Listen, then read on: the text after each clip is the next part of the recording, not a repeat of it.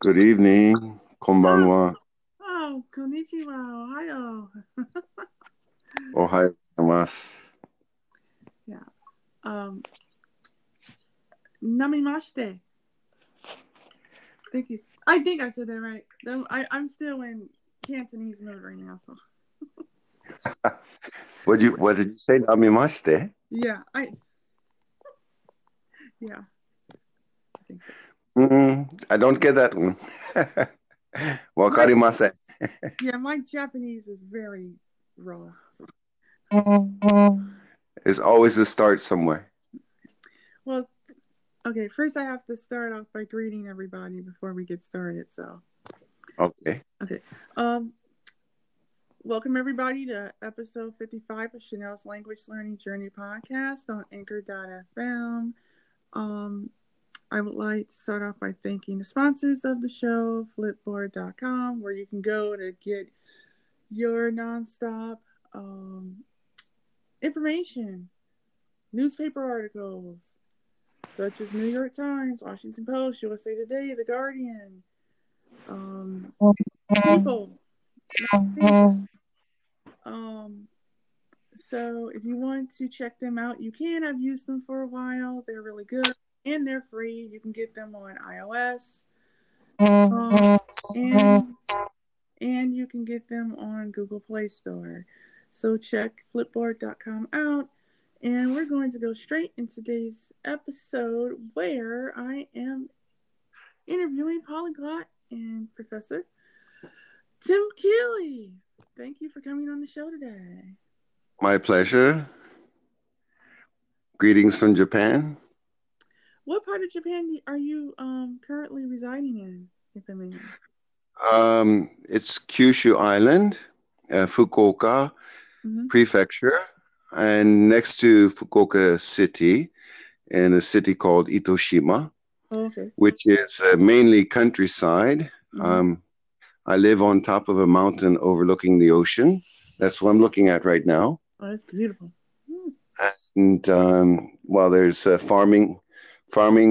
farming down there, and a fishing village. So it's really countryside. Very nice area. Okay. It's about, I think, around 8 or 9 degrees now. Okay. Centigrade. I forget how to use Fahrenheit.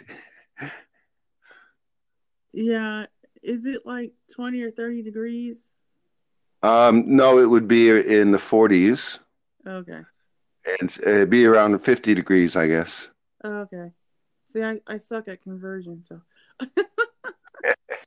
I'm the other way around because I have 44. I live 44 years in uh, in Celsius territory.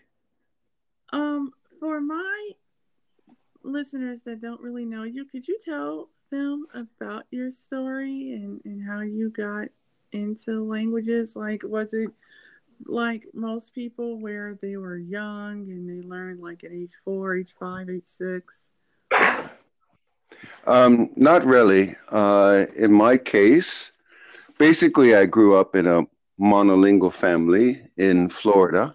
Mm-hmm. We had a chance to study Spanish at a young age because we were in South Florida. Mm-hmm. Um, I took an interest in it, so by my teens, let's say certainly by junior high school, I was taking classes in Spanish every semester, whatever they called it back then, Mm-hmm. and I started to have Cuban friends and other speakers of Spanish. So Spanish was my first foreign language, and my real journey began when I left the States in 1974, Mm-hmm. and I went to Columbia to study at university there at Universidad de los Andes Mm-hmm. in Bogota. Mm-hmm. Had already gotten a lot of credits from advanced placement (CLEP) Mm-hmm. and starting junior college at age 16. Mm-hmm. So when I was 18, I'd finished basically my junior year. Mm-hmm. and that was quite fast. So I decided to slow down and enjoy a different lifestyle. So well, I signed up for a program to study in Colombia, and there I got more interested in other languages, and I studied French, German, and Portuguese in Colombia. Mm-hmm. A lot on my own, but I went to Alliance Française and Goethe Institute and Instituto Brasileiro de Cultura for Mm-hmm. those languages. And then after that, I took a trip around South America, starting by going down to the Amazon Mm-hmm. and all Brazil. So that was my chance to use the Portuguese. And then later, after all that, I went to school in Switzerland, in Mm-hmm. Geneva, in French. Mm-hmm. And then I spent a summer in the former Yugoslavia and studying mainly Serbo-Croatian. And how far should I go? I mean, there's a lot to say. Oh We're no, talking early years now. it's okay because like a lot of my listeners are ESL learners from like Mhm. Latin America, and Vostok Europa, например, and Yeah. Asia and Africa and stuff. And so, like a lot of them, love hearing stuff like this. I think the longest episode I've had was with Vladimir Skoltedi, and we had started for so long. It was supposed to be an hour. It wound up being almost 3.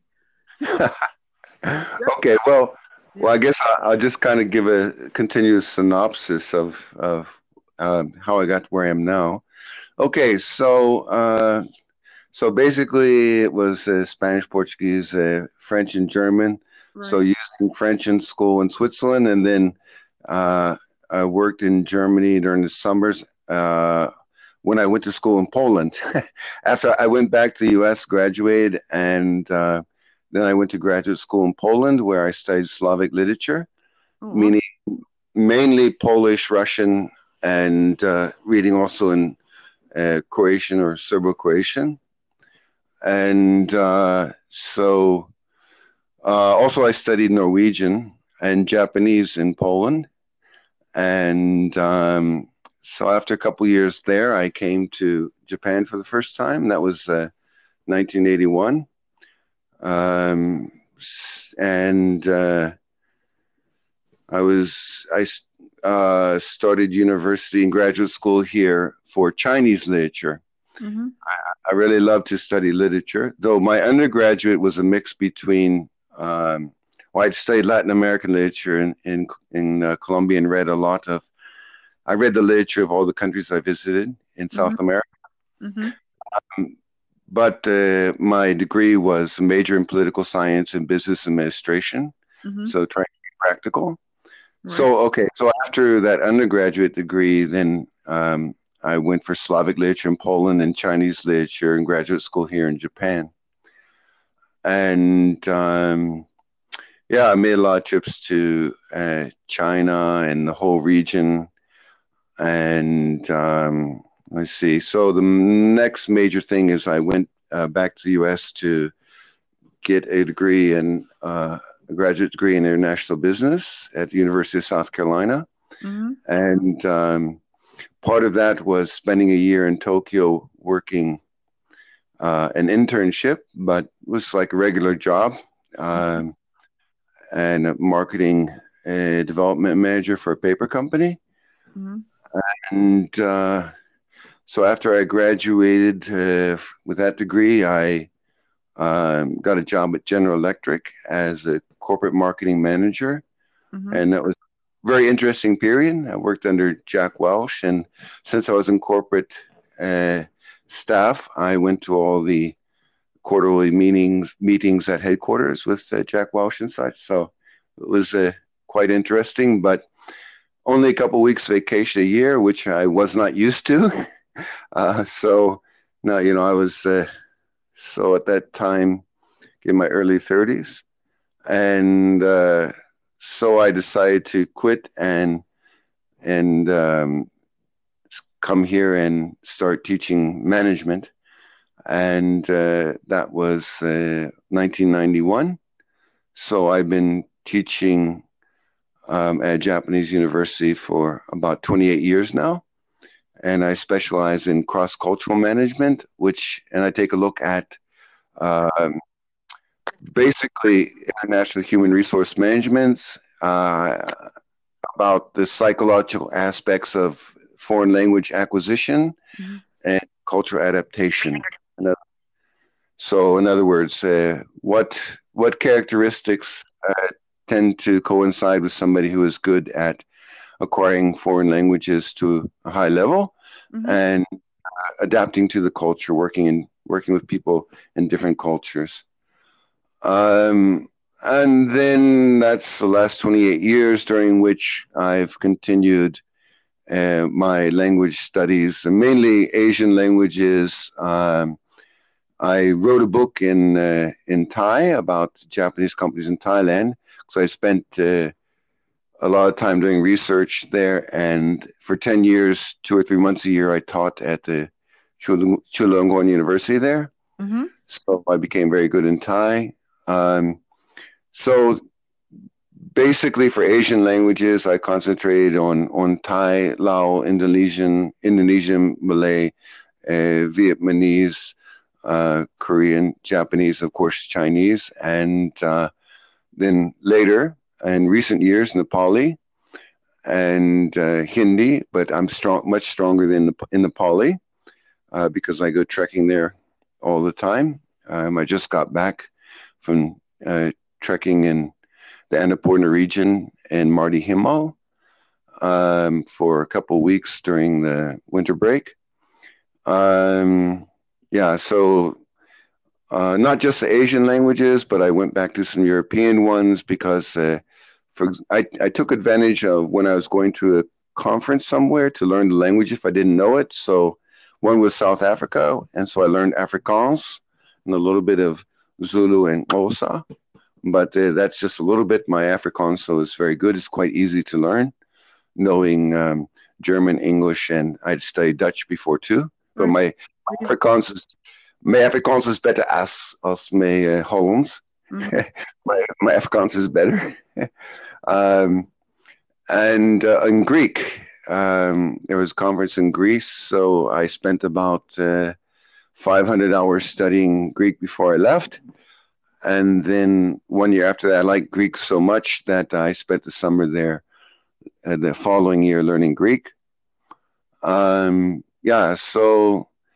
basically the first part of my life to around age 25, 18 to 25, first 7 years of South America and Europe, Eastern more than Western Europe. And thereafter all here in Asia.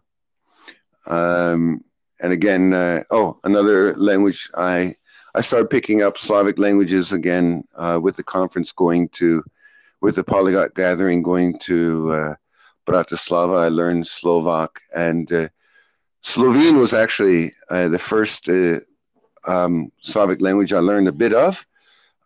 So I went back to Slovene for this conference this year in Ljubljana. So I guess I would sum up my language repertoire as being, the Germanic would be strong for German, Afrikaans, and some Dutch, and Norwegian with a good understanding of Swedish and Danish. Right. And then the Romance languages, Spanish, Portuguese, French, Italian, with a rudimentary understanding of Romanian and Catalan and all the like Catalan, Gallego. I mean, they're very simple for me to understand because. Once you learn one Romance language, you pretty much can understand them all.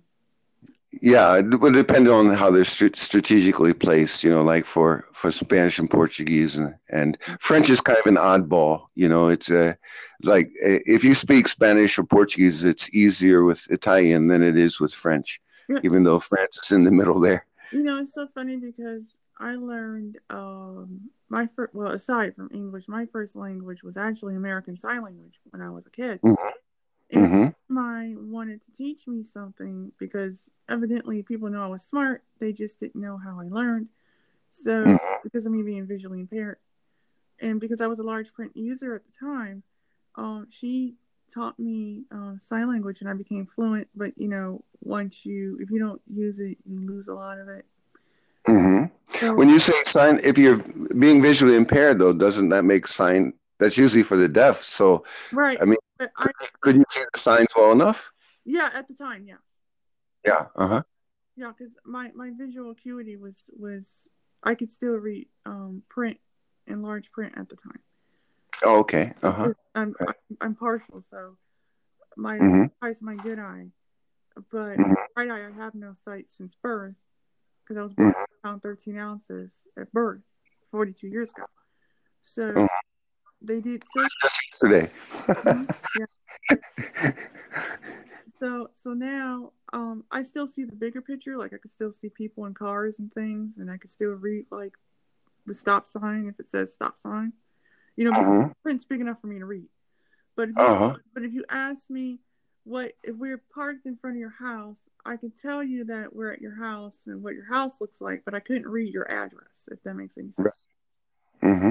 Yeah. Mm-hmm. So it's more the fine print. Like I can tell you like I can read like the cover title of a book, like a Mm-hmm. track book, but once we open up that book I can't read it. Mm-hmm. Because Are you talking about your present situation or before? oh my present. Like Okay. Mm-hmm. so like I see 3 feet in front of me distance wise counting fingers. So I can Mm-hmm. read the first 3 letters or 5 letters on the eye chart Mm-hmm. Mm-hmm. before it gets difficult. And so my visual acuity is like 3 feet in front of me counting fingers. Mm-hmm. Distance my readable vision. So I mostly do auditory and I do some braille, but 90% of it's audio. But I grew up in print. So I learned Mm-hmm. how to read and write at 4, and then I learned Braille at 8. But because I was a large print user, I Mm-hmm. really did print up until I was 29, and Mm-hmm. and then I was still doing audio throughout the course of my schooling, but because of vision, here in the U.S., they make you use it because Mm-hmm. they look at it as well. You're in a print world, so But I knew how to type and I knew how to do all this stuff. I still know how to do it. Um, Mm-hmm. I'm recording this on my iPad Pro right now, so Mm-hmm. I'm able to utilize adaptive technology or technology off the shelf with text to speech. So Right. that's how I pretty much learn all my languages is by ear. So Mm-hmm. like I'm learning Cantonese right now. I just got finished with chapter 4 Cantonese, like how to tell my directions and where I'm going and different things of that nature and you know Mm-hmm. your basic greetings. And I'm picking it up pretty well. I tried Mandarin, but I just like the sound of Cantonese a little bit better.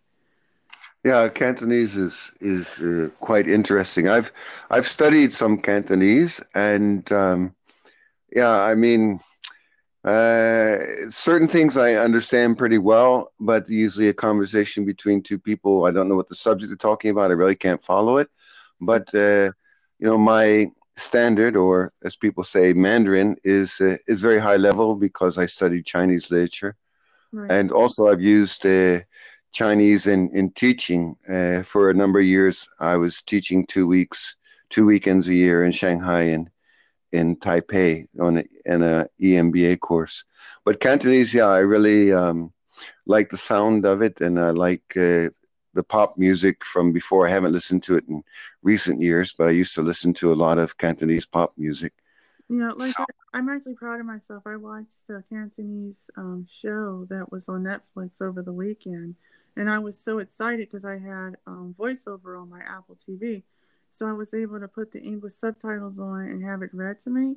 And like Mm-hmm. I couldn't stop watching the show. I was so addicted to the Mm-hmm. show because it was about these 3 girls who graduated college and they were dealing with life and love, and one person was dealing with a long distance relationship from being in Hong Kong, and Mm-hmm. then the boyfriend was in Australia, and were having their relationship, and then the other girl, her father was ill with heart disease and diabetes and was about to lose their family business. She was rich, so she was used to spending money, and then the other girl, she had gotten married to somebody else because her ex had cheated on her. And then I started learning about how they find that, if you cheat on somebody, then you're disrespecting the honor of that person and the trust and all that. And she couldn't forgive him, so she married somebody else, and come to find out after so long he was cheating on her with somebody else 5 years. I mean, it was just, and I was like, I put it in my favorites, and I said, I'm going to continue. I'm going to watch this because I could actually explain to everybody what this show was about, and it was only one season. And so Yeah. I said, you know what? I'm going to use this as my material for once I get up to a certain point. I'll just turn off the subtitles and I'll just listen to it in Cantonese. Yeah. Well, when you have the subtitles on, then you have double audio. You have the English and the Cantonese coming at the same time, Yes. and that doesn't confuse you. No. Okay, I guess you get used to it. Yeah. Yeah. Well, yeah. Well, see, the subtitle was louder than the Cantonese. Uh-huh. So because my Cantonese is limited right now, only after a month, that I decided, okay, well, I need to know what this story is about. So why don't I do it in English? Yeah, definitely. So, Definitely. I mean, I use that method. Like for example, when I first came to Japan, um, there was a movie. Of course, we were using video cassette players back then. I remember those. There was a simple movie I just taped off the TV. I didn't have subtitles, but I could tell from the story what was going on, but my Japanese was conversational when I got here. Mm-hmm. But I listened. I must have seen that movie. Must have watched it at least 30 times Right. until I could get all the subtleties of what they were saying. And when you become very familiar with the storyline and such, you can concentrate on more on how things are being said and what's being said. So yeah. Yeah, because I still am, visual to some extent.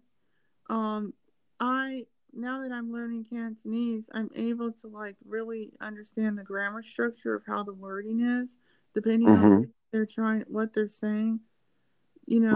Like as far as the subject matter and everything, and the direct and indirect object. I figured that out real quickly, and someone was like, "Cantonese is hard." I was like, "Watch me! I'm going to speak this at a B2 level." Yeah, because I'm very motivated, and I'm also learning Turkish right now too. So, but my goal is I do want to speak Egyptian Arabic at some point. I do know a little bit, and I do want to speak Japanese. Mainly because I love Japanese horror movies. I studied film in college, producing and screenwriting at the Los Angeles Film School about 13 years ago, and I graduated with honors. And I was the first visually impaired person and the last to go. And then subsequently, before that, I graduated from Kent State with my bachelor's degree in theater studies. So I pretty much come from that whole entertainment background, and I like literature and to read and right now, because of the Cantonese, I'm trying to figure out how I'm going to learn the Braille characters for Chinese, because there is no Cantonese script in Braille, but there are the characters for the tones. Yeah. That I could learn, that someone told me that I could learn online. And I said, okay, that's fine, but is it going to confuse me later on because I'm speaking Cantonese, but I'm reading? Well, do they have standard Chinese in Pinyin? The phonetic alphabet? I'm going to see about that. Someone was explaining it to me today because I wanted to read The Little Prince, and then someone said, well, Harry Potter is in Mandarin. And I'm like, okay, let me see if anybody I can, find that out, because I go by audio too, but the more vocabulary I know, the more, because I pick up things very quickly. Once I'm motivated, I soak things like a sponge. I like to learn about the culture and history and Hmm. the customs. I mean, okay, if I don't ever make it to China, okay, fine. I have enough people in Akron where we have a large Asian community, and that was another reason I wanted to speak Cantonese was Hmm. because we have an Asian community here, Right. and I would like to communicate. And they speak Cantonese, they speak Japanese, Vietnamese, Korean, Thai. So I said I would only choose two Asian languages to learn, and that would be Cantonese and Japanese Uh-huh. Right. at some point. So yeah, I Yeah. said I would spend a year on Cantonese and Turkish, and I'm brushing my French up. I do speak Russian. I speak very good Spanish because I took it in college, and it was all by ear. Even though I didn't want to speak Spanish, but it was offered at my community college in Cleveland, so I didn't have a choice but to take it because they didn't have languages. Hmm. So it was just like, and they wanted to send me to Mexico and Cuba to study for like a month because they were like, you'll be fluent in a month because you're really that good. And I'm like, I like the culture aspects of Spanish, so I liked the dancing, the food, the people, the music, Right. more Yeah. than wanting to speak it. Right. Because Yeah. in the United States, it's drilled in your head you need to speak Spanish, and I was like, not necessarily, Yeah. Yeah. you know. My language journey though has been one which has been intensely mixed with travel and living and working and studying in the country. So Right. for me, it's quite a different experience. I guess you need a lot of motivation when you have to seek out more of the opportunities, to engage in the language. Um, I mean, in my case, I was uh, most of the time in a situation, for the target language, I needed to use it or it was helpful to use it. Right. Seems like more that your interest is just like a passion for certain language, culture, etc. And so even though it may not be so pressing to learn it, you want to do it anyway. So I mean, I have a combination of both there, but Yeah, I yeah, mean, that's admirable. I love to speak the other languages that I'm currently learning. That part is my main aim is to be able to communicate with people. Hmm. However, on the Spanish front, I'm more like to sing to this to the music, Hmm. like to the different artists that I like, in Spanish Hmm. more so than have a conversation. Right. And I guess because I lived in California for 3 years, I tried to speak Spanish. I got a lot of negative feedback, you know, Oh. and it did not it wasn't the language I wanted to choose. I would have rather chosen Italian or French or Russian at the time as opposed to Spanish. Hmm.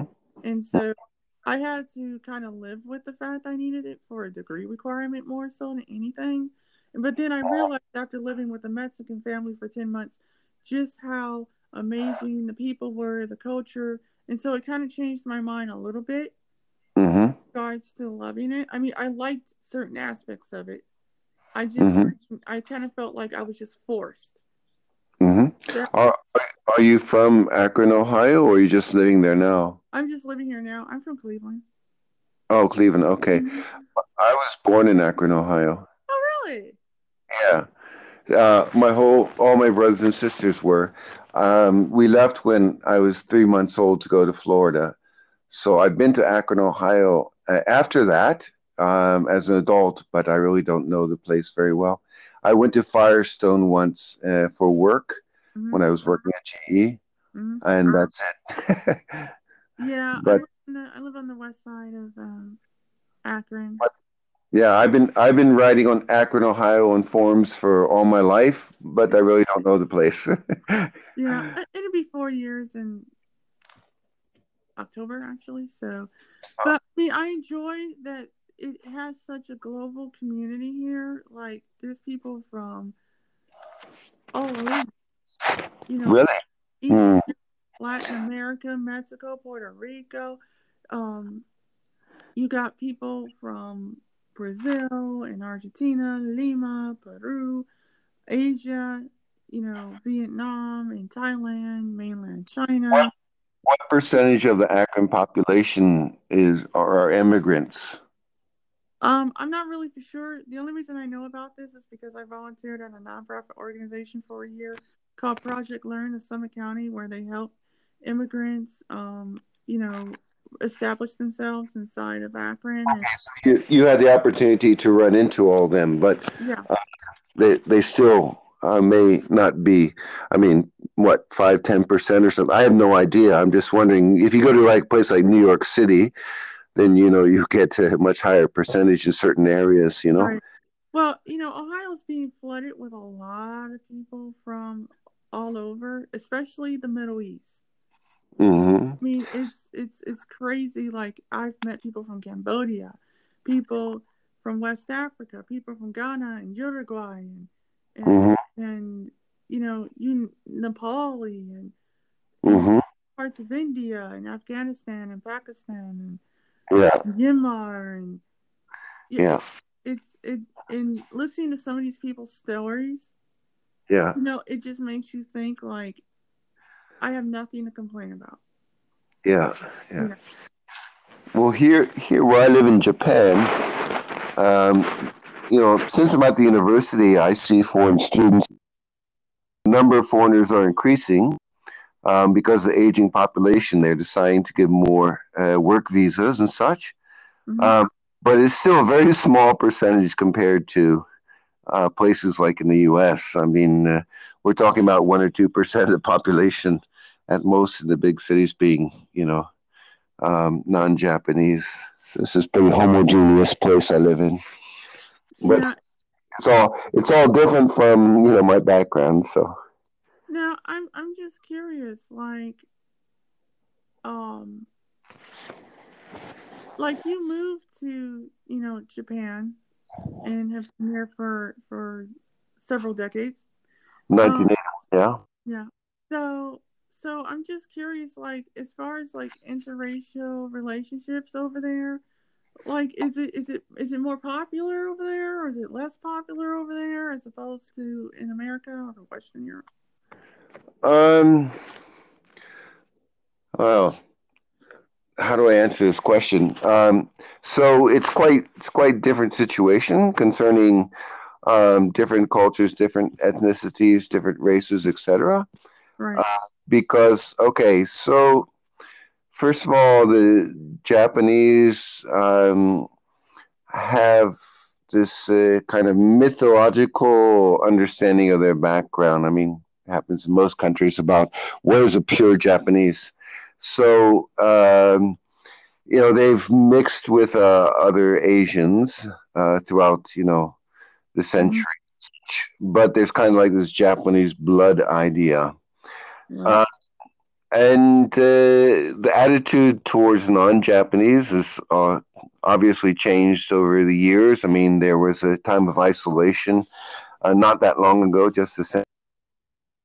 hmm Uh, so I would say nowadays, Japanese society, as in general, is open to non-Japanese, but some of the older people, so meaning 60s, 70s, 80s, or 70s and 80s and 90s here, uh, Yeah. uh, they grew up with some certain prejudice against mainly Koreans. Uh, Wow. History there, yeah. Chinese. The thing with Chinese nowadays, um, uh, Chinese and starting to travel the world and not being very savvy world travelers, and sometimes not behaving as they should in Japan. Japan has very strict social rules, like the way you should act in public. You don't eat food walking down the street. Things like in the U.S., what's wrong with this? But you just don't eat when you're walking. Right. They Uh, respect their food. yeah. You don't, you stand in line properly. You don't cut in line and things like this. These little simple things. You don't throw garbage anywhere. These things that might be expected in a number of countries. But anyhow, there's some friction from that. But when it comes to non-Asians, I mean, in general, I think people coming here feel that the Japanese are extremely polite and welcoming. That's the impression they'll get. Um, Having lived here most of my life, it's never been a negative that I'm basically European background. It's sometimes been a positive in the sense of opening doors and such. Like when I worked in industry here, it was easy to make cold calls and make appointments because people were curious. Right. For me, it's been quite a positive, and I've been involved in traditional festival here, Yamakasa, for many years, Mm-hmm. which is like 1 week of carrying a shrine around the city or a certain area of the city and such. But anyway, it's a very traditional festival. So, I mean, I've seen all sides of Japan, and generally, I would say there's no issues of any kind of discrimination against me. Um, there have been foreigners who get discriminated against, like landlords and not wanting to rent to foreigners and things like that. I hear this all the time. Um, but I think it's more in like in Tokyo or Osaka where they've had issues, and Right. so yeah. I mean, I would say that ethnic relations, race relations, etc. in Japan um, uh, have a lot less friction than North America. Right. But there's also a lot less. I mean, it's still a very homogeneous society. I mean, Right. you don't mainly when you're walking in any big city or small or in the countryside, rarely are you going to see somebody who doesn't look Japanese, Right. So Right. does that give you an idea? Yes, it does. I mean, because I'm such a big history buff and poli sci buff because I was eventually a poli sci major until I changed it, Mm-hmm. uh, and decided just to have that as a hobby. Um, but I guess for a lot of people, they have misconceptions of what Japan's like, and I mean, especially some older people here in the States. If Mm-hmm. you've never like traveled outside of the United States, you have all these misconceptions about all these countries from what you hear on the news. And, like I told someone, I stopped watching the news almost a year ago in the US. I Yeah. mean, I listen to foreign news in whatever language I'm going to listen to it in. And Mm-hmm. I listen to France 24, I listen to Russian news, Italian news, um, anything I can get my hands on that's not American. Mm-hmm. Because right now I'm not really happy with what's going on, Yeah. and it's pretty bad over here. Yeah. You have your government still shut down. Yeah. Yes, and You have some imbecile as president. That's okay to say on your podcast. yeah, yeah. Trust me, I've already talked about him in a previous podcast. Yeah. And Let's and not get into it. right, but let's say I I feel sorry for the people who voted for him. Yeah. God. Yeah. But it's not too bad. We got another year after this, and Yeah. Yeah. God, yeah. But I'm just curious, like what is your like if you were to give 7 tips from beginner to high intermediate learners on learning a language, saying that you've learned the languages in the countries that you Mhm. worked and studied in, what would those 7 tips be? Hmm. Well, you're saying from beginner to intermediate, so let me see if it crosses over all of them.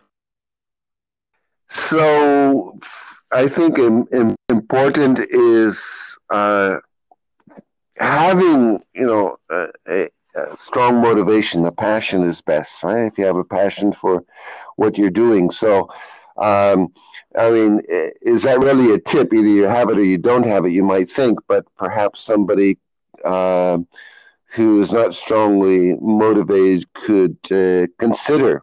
what would motivate them more. Perhaps I don't know really. I've always been strongly motivated, but unless you have the desire to learn, you know, and the strongest form passion, you won't make significant fast progress. I mean, you could force yourself to learn it, but you won't speak it from the heart. So it's kind of the emotions are a very strong part of it. This another tip. I don't know if this is one really was a tip. Give yourself motivation. Find your motivation. So tip number 2 might be do it often. You study if you're in the country. Obviously, there's a situation. Probably it's a situation where you have to use the language. But like I see people here in Japan who've been here many years, and they really don't speak well, so they limit themselves to certain interactions and don't go deeper. So it would be do it often, challenge yourself often to learn something new every day. So if you're not in the country and you're studying, so if you can afford a half hour or an hour every day, um, the frequency is very important. So just studying 6 hours on a Saturday and then not doing anything till next Saturday, yeah, it helps, but it's much more effective if you spend 20 or 30 minutes each day during the week. And Right. the whole time was less than 6 hours. So consistency and frequency. We see a third one. Um, I guess the third one kind of relates back to the first one and motivation, passion. Find something you like in the language, like whether it be music or watching a movie with the subtitles and trying to watch it without the subtitles, things like that. I mean, find something in the languages that interests you. That's especially applicable to those at higher levels, intermediate and above, um, so that you're not just reviewing, textbooks and such.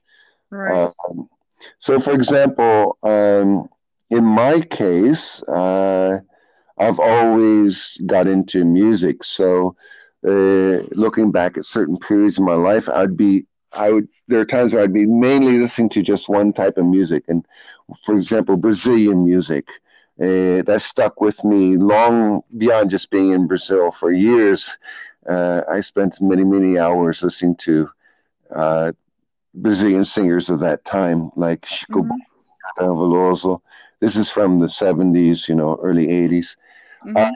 and in recent last year or so, I listen to Nepali music all the time. When I go to the gym, Mm-hmm. mainly I'm watching music videos, Nepali music videos.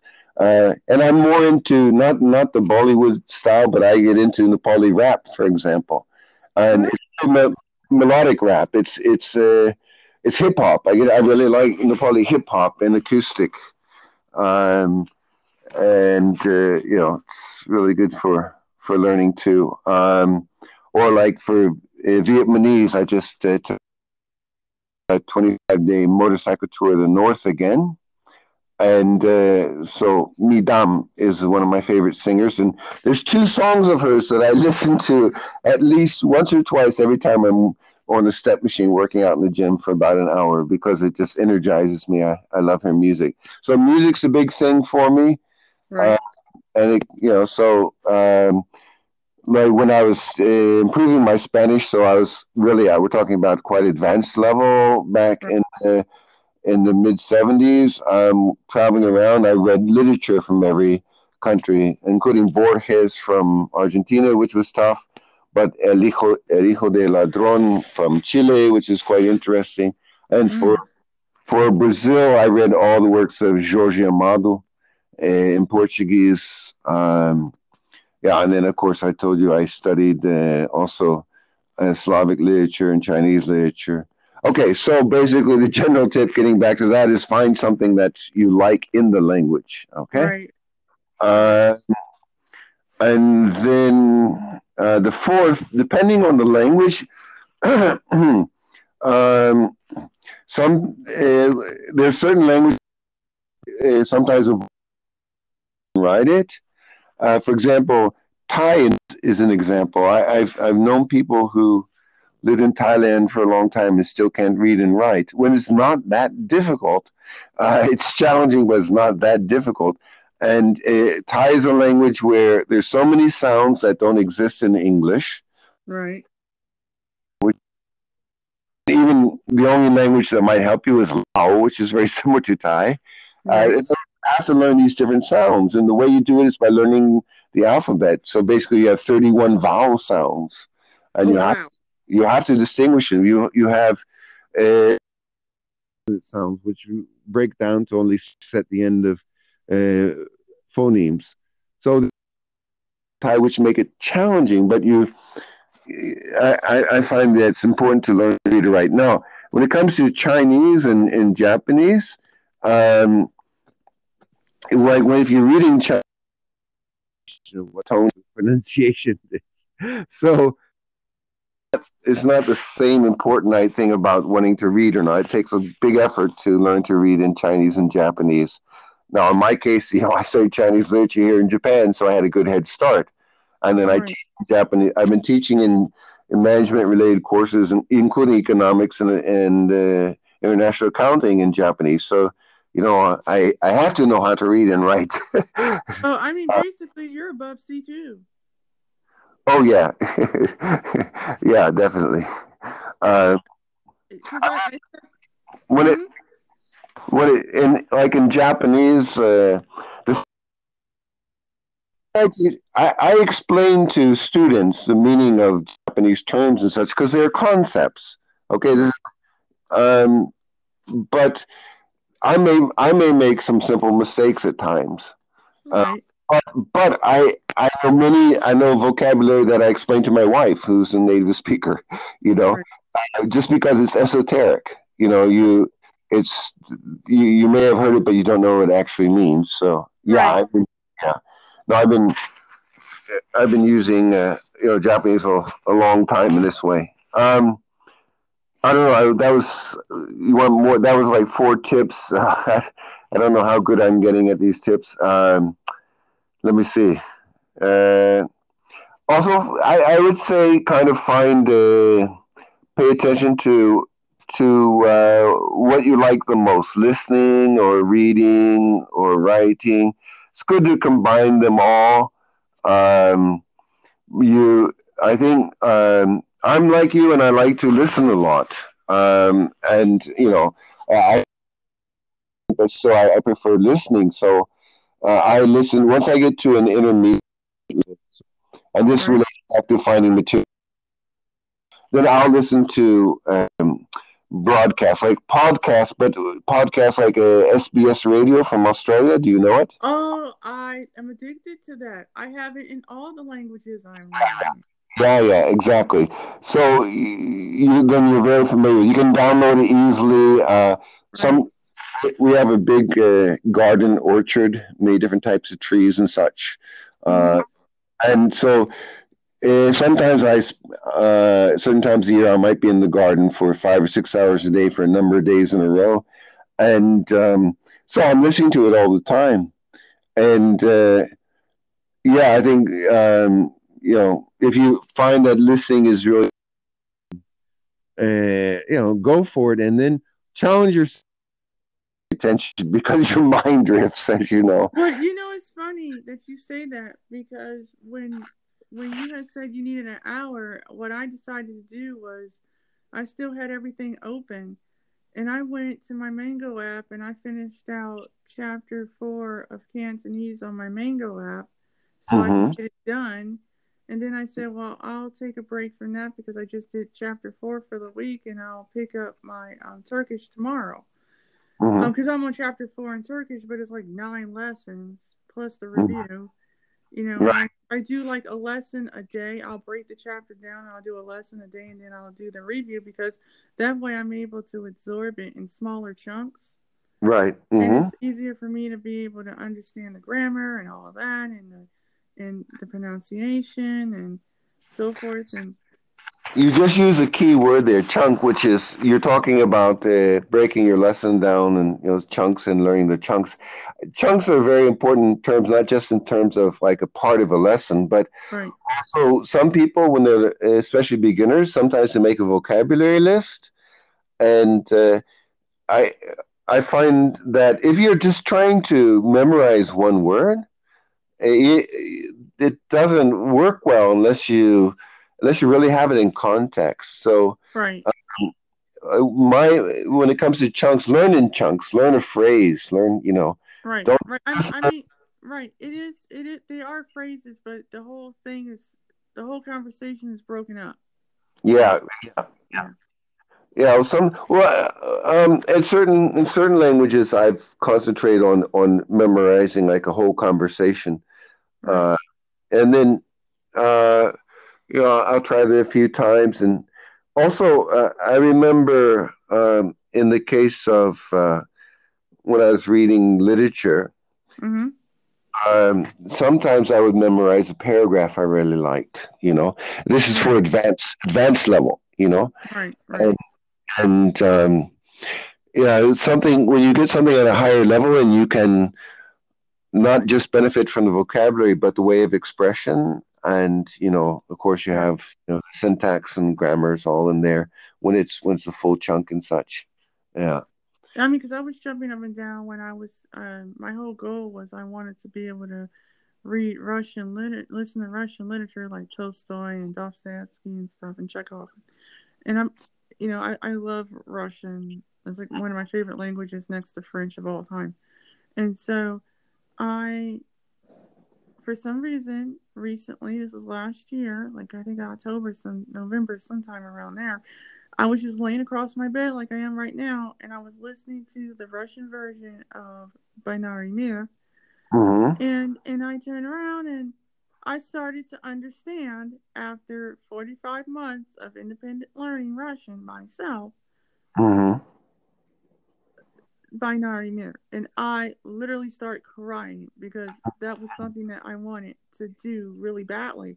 And Mm-hmm. everybody's like, "Your Russian is really good," even though I mean, yes, the case system is a total nightmare, but at the same time, the majority of the Russians I speak with understand what I'm saying. I've gotten to the point now where I can have a conversation with a native Russian speaker that does not speak English, which is good for me Mm-hmm. because it forces me to be able to apply what I've learned over the past few years Mm-hmm. and be able to really critically think about what the person is saying to me. And they were like, after 2 hours, I didn't even have a headache. Mm-hmm. They sat there and they said, "Do you realize your Russian is really good?" Mm-hmm. And I said, I literally start crying Mm-hmm. because that was something that was important to me, you Mm-hmm. know. And I mean, I can actually understand like presentations that Putin gives. And I actually spent the whole year doing nothing but speaking the language. Then I flipped it around the next year and did nothing but listen to Putin, and because I find him to be a very good speaker. Yeah.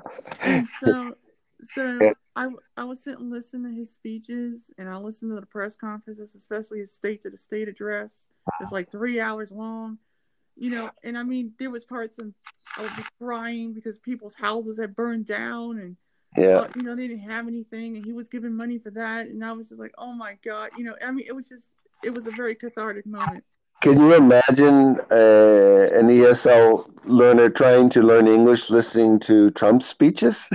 Oh, you know what? Do you know that a Japanese person learned English by listening to President Obama, and the Japanese made it a course? All his speeches they made into a course for Yeah, English. I've seen here at the bookstore. Not so much lately, but a couple years ago, they were selling basically Obama speeches for study. Yeah, Yeah, because he's such a great speaker. yeah, I mean, you got to find. I mean, I know people called me communist because I was learning Russian. I was like, dude, those are the first people that welcomed me into the language learning community. I'm not going to sit there and you know what's interesting is that so I lived in basically Eastern Europe at the end of the Cold War, 79 to 81. So I mm-hmm, and when Solidarity broke out, okay, so we went on strike at the university, etc. But even before that, I was in the old Soviet Union 2 times, and then one time after. And having lived in Switzerland, studied in Switzerland, and worked in Germany and such, the Eastern Europe was so much more welcoming to somebody with American citizenship than Western Europe. And Russia was like crazy. When I traveled around Russia, everybody, I was you're being so exotic coming from the West. They want to know more about you and take you to parties and kind of show you off. This is my friend. Right. So it was this whole commie thing type thing. I mean, I lived in Poland, during those 2 years, and add that add to that the travel in Russia, the brainwashing in the West, especially the U.S. about those commies, etc. It's just crazy. It's regular people. I mean, this Right. has committed so many sins in their history. Right. It's like who is the real boogeyman? Who's the real bad one? It's hard to say. But as a system, I saw how it didn't work very well. But neither does capitalism in the U.S., Right. where the poverty rates are extremely high. The medical care is terrible compared to here in Japan.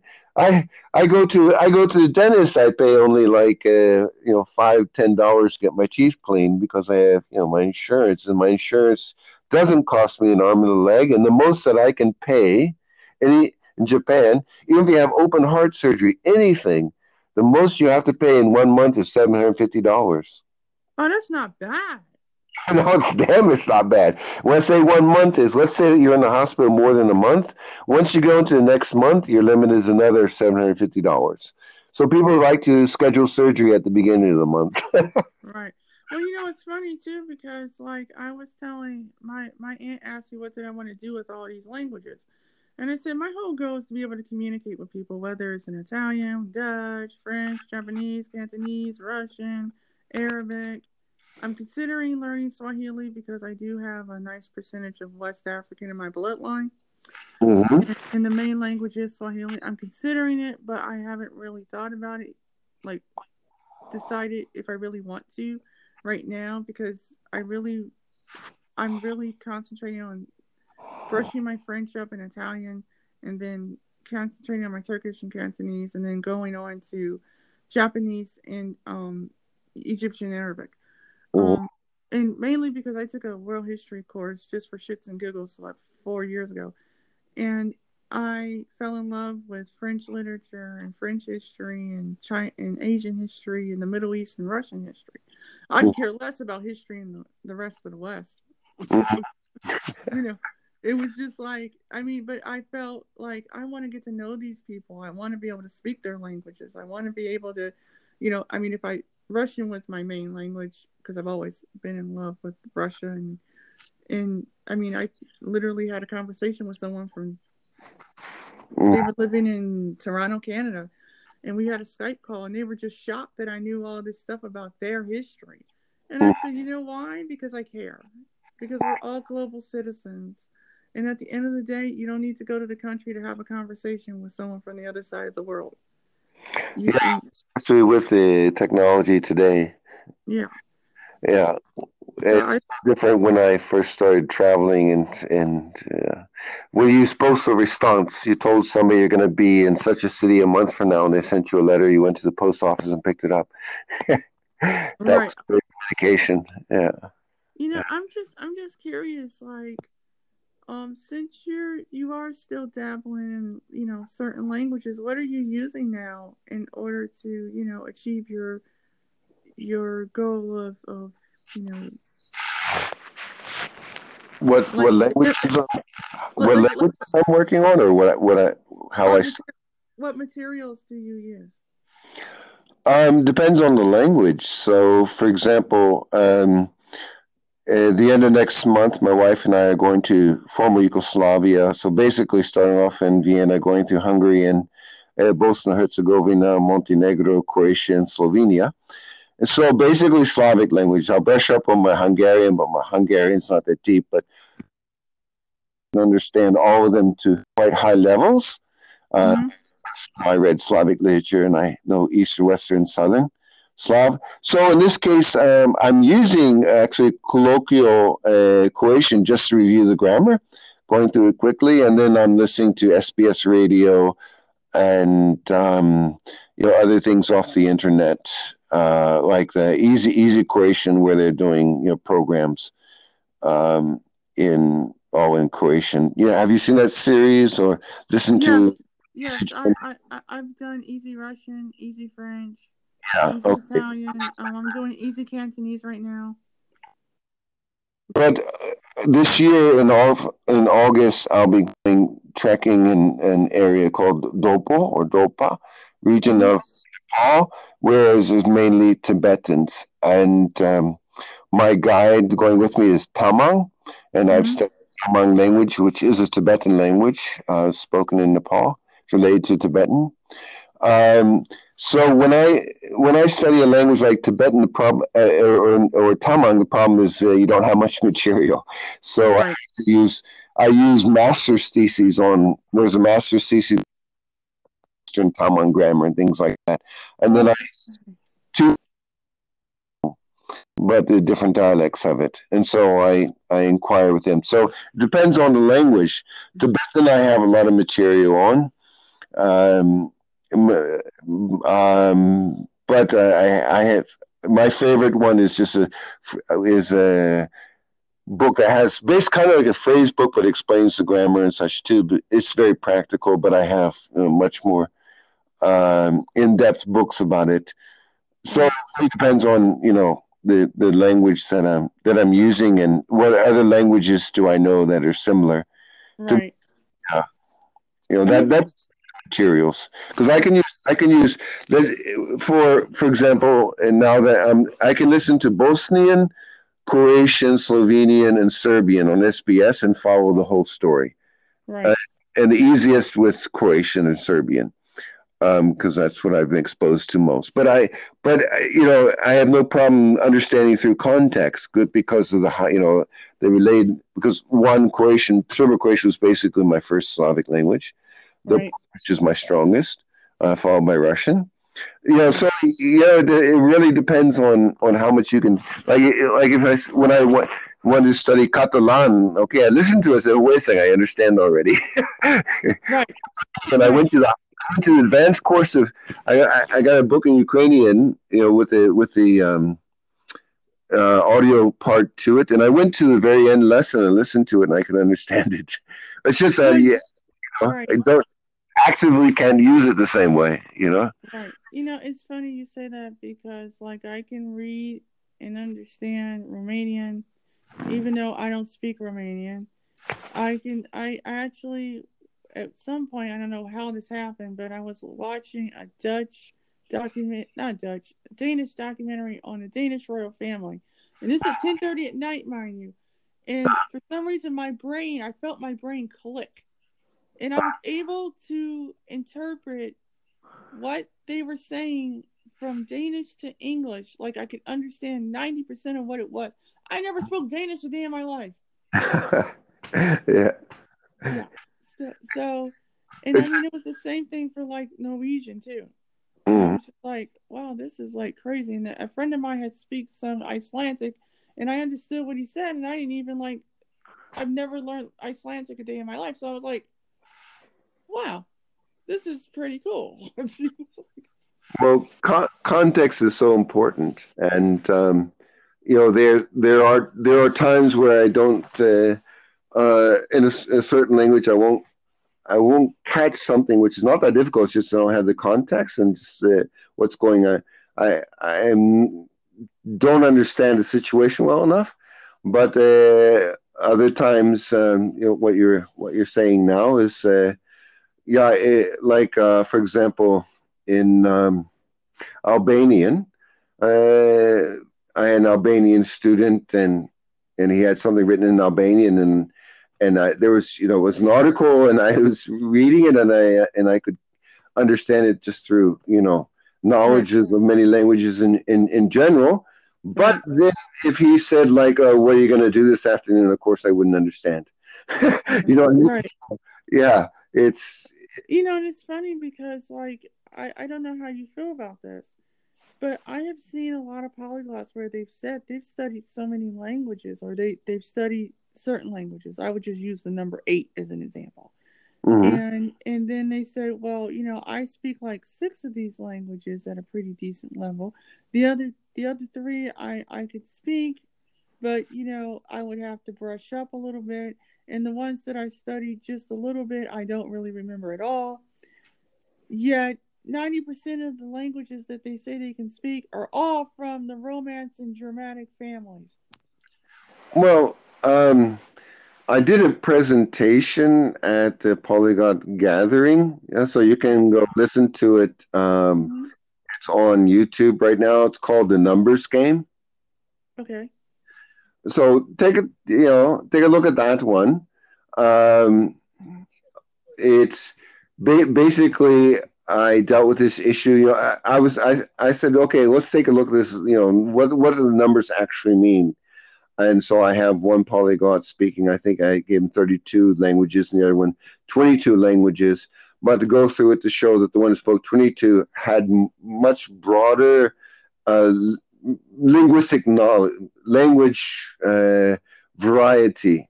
So therefore, had much greater potential to understand many more languages than the one that had 32, which had, for example, 17 of those were Slavic languages.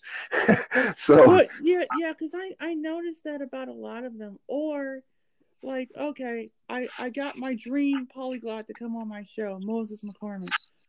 People have been trying to get Moses on their show for years mm-hmm, because he's that busy. mm-hmm, The last time I saw Moses on anybody's channel was several years ago when he did an interview with Steve Kaufman from Link. uh-huh, Okay, the guy is freaking brilliant. mm-hmm, Now, mind you, I actually am trying out his method of learning more than one language at one time because I'm one of those people. I like to learn so much. I'm like a sponge. I don't mix up languages. I like to think in the language as I'm speaking. I don't like to reverse back to English for anything. I hate bilingual dictionaries. I'd rather have it all monolingual. I don't like graded readers with text on one side and English on it because all it's going to do is make me want to go back to translating in my head. And mm-hmm, I really want to absorb as much of the language as I possibly can. mm-hmm, So I kind of go on that end of it. Yet I mean the guy spends time breaking down the sentence. He'll do chapter 1 and then he'll do chapter 8. Then he'll do chapter 4, then he'll do chapter 10. You uh-huh, see what I'm saying? And like he'll do this process. Like he broke down, like he said he spent 5 hours on one language mm-hmm, twice a week, and then and that was just in the morning. Then he had afternoon for something else. Then he went mm-hmm, to the next language at night, and he did it. He did like 4 languages a week, and I think it was like 4 days. mm-hmm. And I was like, I mean, some of these languages, you'd be like, really? Like he speaks Georgian, Malay, Basque. It blows my mind. Mm-hmm. The amount of motivation and he has to do it. You Mm-hmm. know, and so I mean, like he's one person I can pluck through my head. Like Luca Lampriello is another who I mean I was shocked. This guy went and learned Polish and then wrote a book in Polish. Mm-hmm. You know, and he learned all this stuff from his home in Rome. Yeah. So I mean, some people like who was it? Sure, Ollie Richards is another person which I've had on my podcast, Mm-hmm. and he actually said I study like 10 languages, but 2 of them I don't remember. The other 3 I don't get to speak that often, which is his Japanese and Cantonese and Arabic. But he's actually in Hong Kong right now, and so he's writing his next course for Italian, Uh-huh. and then but his Italian's amazing. His Japanese is incredible. His Cantonese, I'm just like, oh my God. Like, I was just impressed. I mean, of course he knows, the 4 Romance languages Mm-hmm. minus Romanian. And I don't understand why people leave off Romanian. That is the... Well, in in my case, it's a language I've studied some, and I was in Romania twice, but we're talking 35 and close to 40 years ago. Right. So, and then I had a friend from Romania. So whenever I brush up, I jump to the textbook. Then once I get into studying the language for a number of hours, then I can listen to something like SBS and get more of it. But what I understand Romanian SBS is just totally different than Slavic languages, because the Slavic languages I actually always between 90 to 100% of what's going on. Right. But Romanian is further away from like the closest I would say would be Italian to it, but Even yeah, some French, everything. it has Slavic influences too, but the Dan and things like that. But Right. yeah, Insuleges Romanesque. I Right. mean, you know, uh, Don't hear that many. I spoke a little bit of Romanian in Nepal 2 weeks ago. There was a guy from Moldova on the bus, and but I think he was a Russian from Moldavia, so I don't know how well he actually spoke it. We just said a few words, and we spoke in Romanian, then we spoke Russian.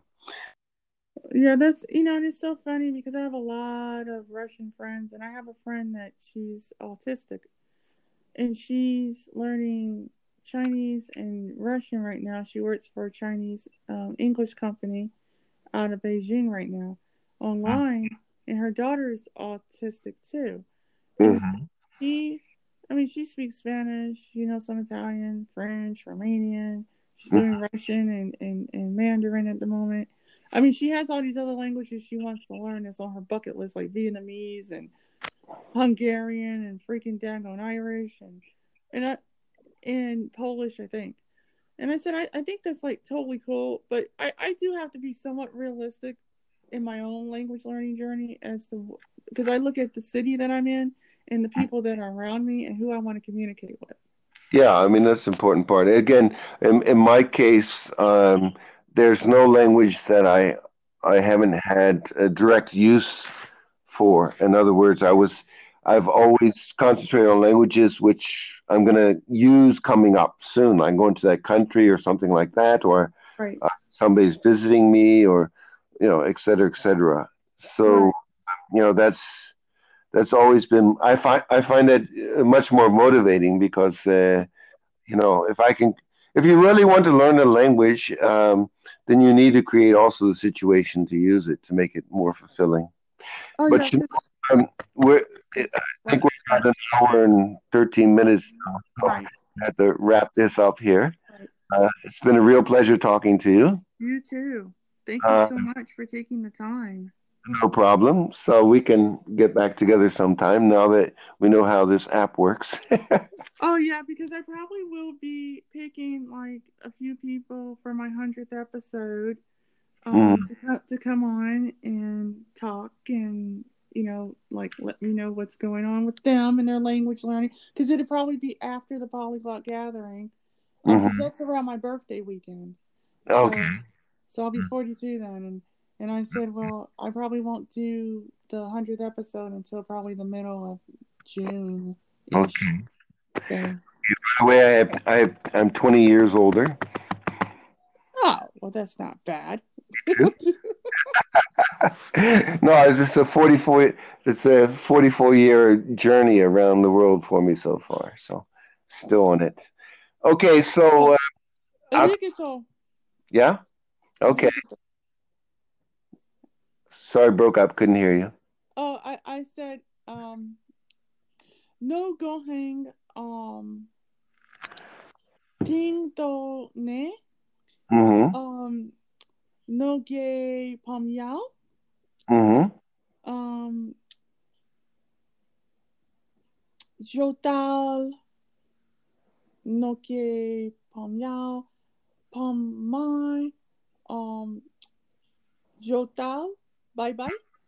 バイバイ。じゃあ、よろしくお願いします。さようなら。